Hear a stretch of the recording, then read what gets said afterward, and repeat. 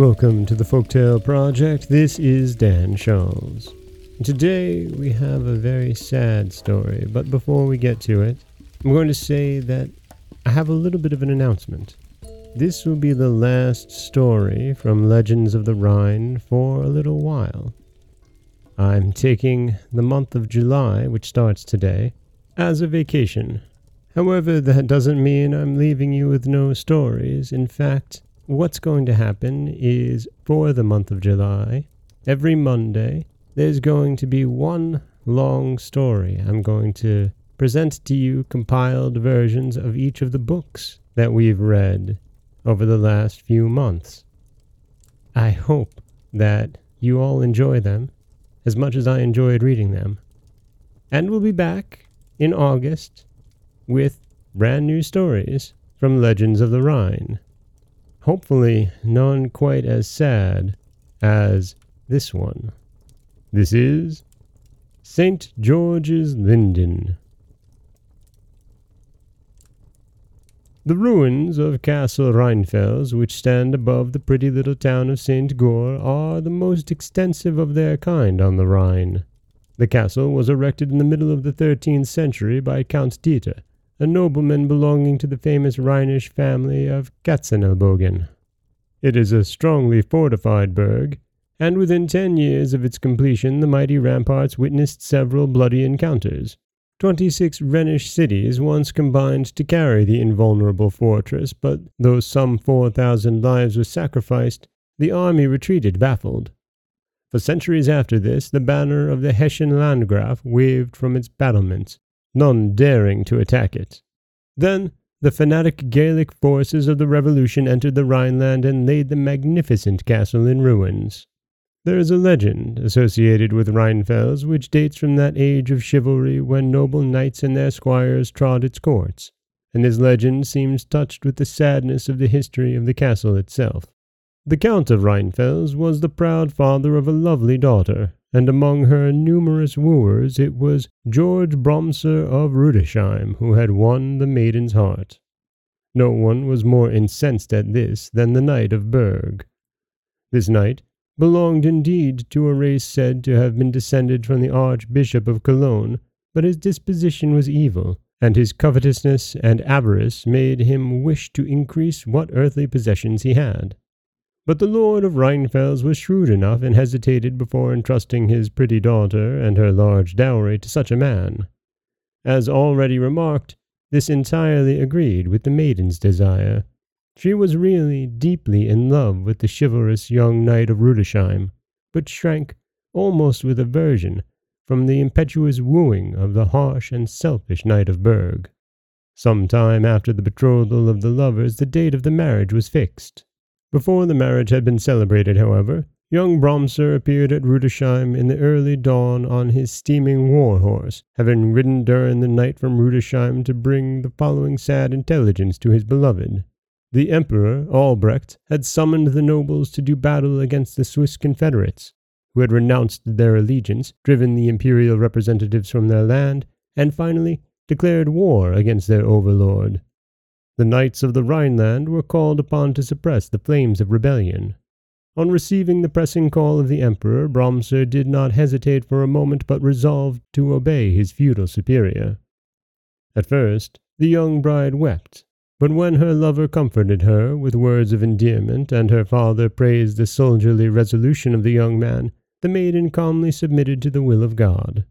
Before the young knight rode off, he took a young linden tree which he had pulled up in a grove, and having removed the soil with his sword, he planted the sapling in front of the castle. Then he spoke as follows to his bride. "Tend this budding linden which I have planted here to the honor of my patron saint. You shall keep troth with me so long as it flourishes, but if it fade, and may Saint George in his grace prevent it, then you may forget me, for I shall be dead." The weeping bride threw herself in her lover's arms, and while he enfolded her gently with his right, with his left he raised his sword and showed her engraved upon it in ancient letters for daily repetition the words, "Preserve, O everlasting God, the body here and the soul hereafter. Help, Knight St. George." Then, after receiving many kind wishes from his sorrowing friends, The young soldier rode in the morning mist down through the woods to join the imperial forces. Several months passed. Then the melancholy news got abroad in the German land that something disastrous had happened in the campaign against the Swiss peasants. At last came a trustworthy report to the effect that a bloody defeat had overtaken the proud army of Albrecht.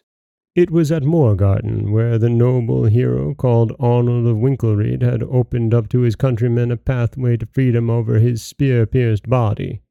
Many counts and barons found on that day a grave in the land of the Swiss, and sounds of mourning were to be heard in many a German castle.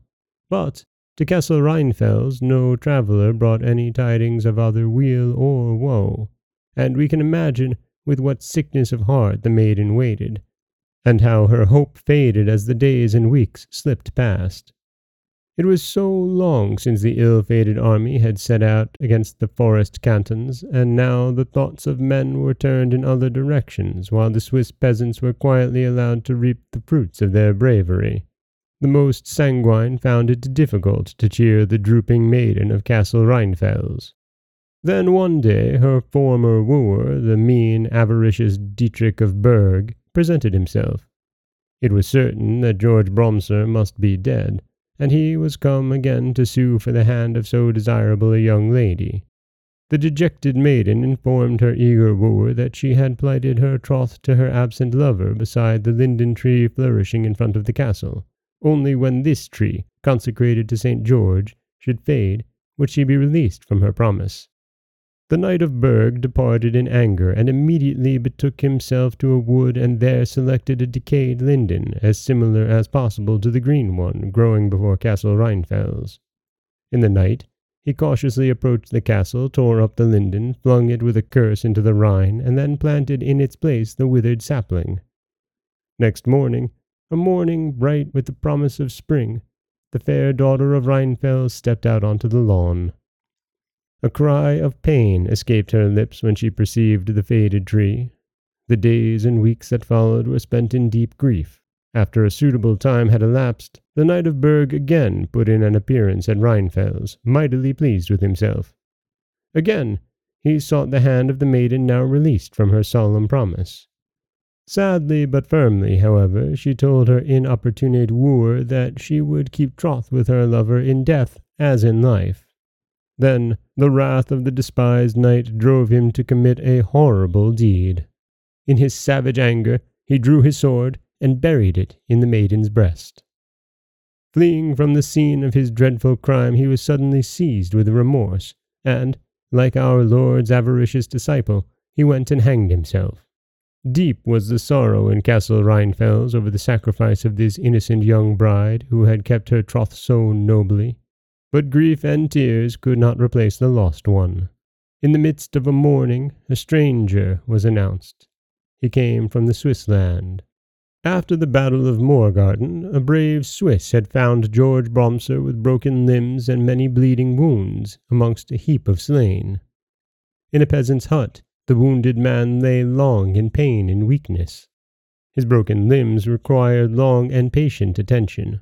Finally, after much suffering, George Bromser, the last of all the campaigners, rode back to the Rhineland, with his lover's name on his lips and her image in his heart. With uncovered head, the Lord of Rheinfels showed the young man the grave of his beloved, and there the two men embraced each other long and silently. The young soldier pulled up the faded linden tree and hurled it into the Rhine, while on the newly made grave he planted white lilies. George Bromser did not fall in love a second time, but remained true to his chosen bride to the end of his days. We are told that in the company of knightly minstrels he sought to forget his great sorrow, and that later he composed many pretty songs. One of them has survived the centuries and was recently discovered, along with the melody, in an old manuscript. It begins, "A linden stands in yonder vale. Ah, God, what does it there?" And that is the terribly sad story of St. George's Linden, a tale which sees us revisiting some of the families that we have discussed earlier, in fact, the Bromsers, of course, and the castle of Rudesheim. But it's not a happy tale, is it? This is Dan Scholes from the Folktale Project. Don't forget that you can subscribe to the podcast on Apple Podcasts, Stitcher, Google Play, Overcast, anywhere you like to get your podcasts. You can follow us on Twitter at Folktale Project. You can find us on Auto Radio, TuneIn Radio, iHeartRadio, Spotify, anywhere you like to listen. And you can always head over to folktaleproject.com, where you'll find a new story waiting for you every Monday, Wednesday, and Friday.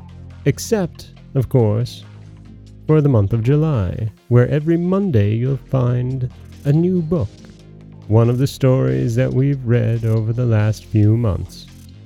I'll be back in August with new tales from Legends of the Rhine, where we'll be picking up with the brothers. As always, thank you all so much for listening.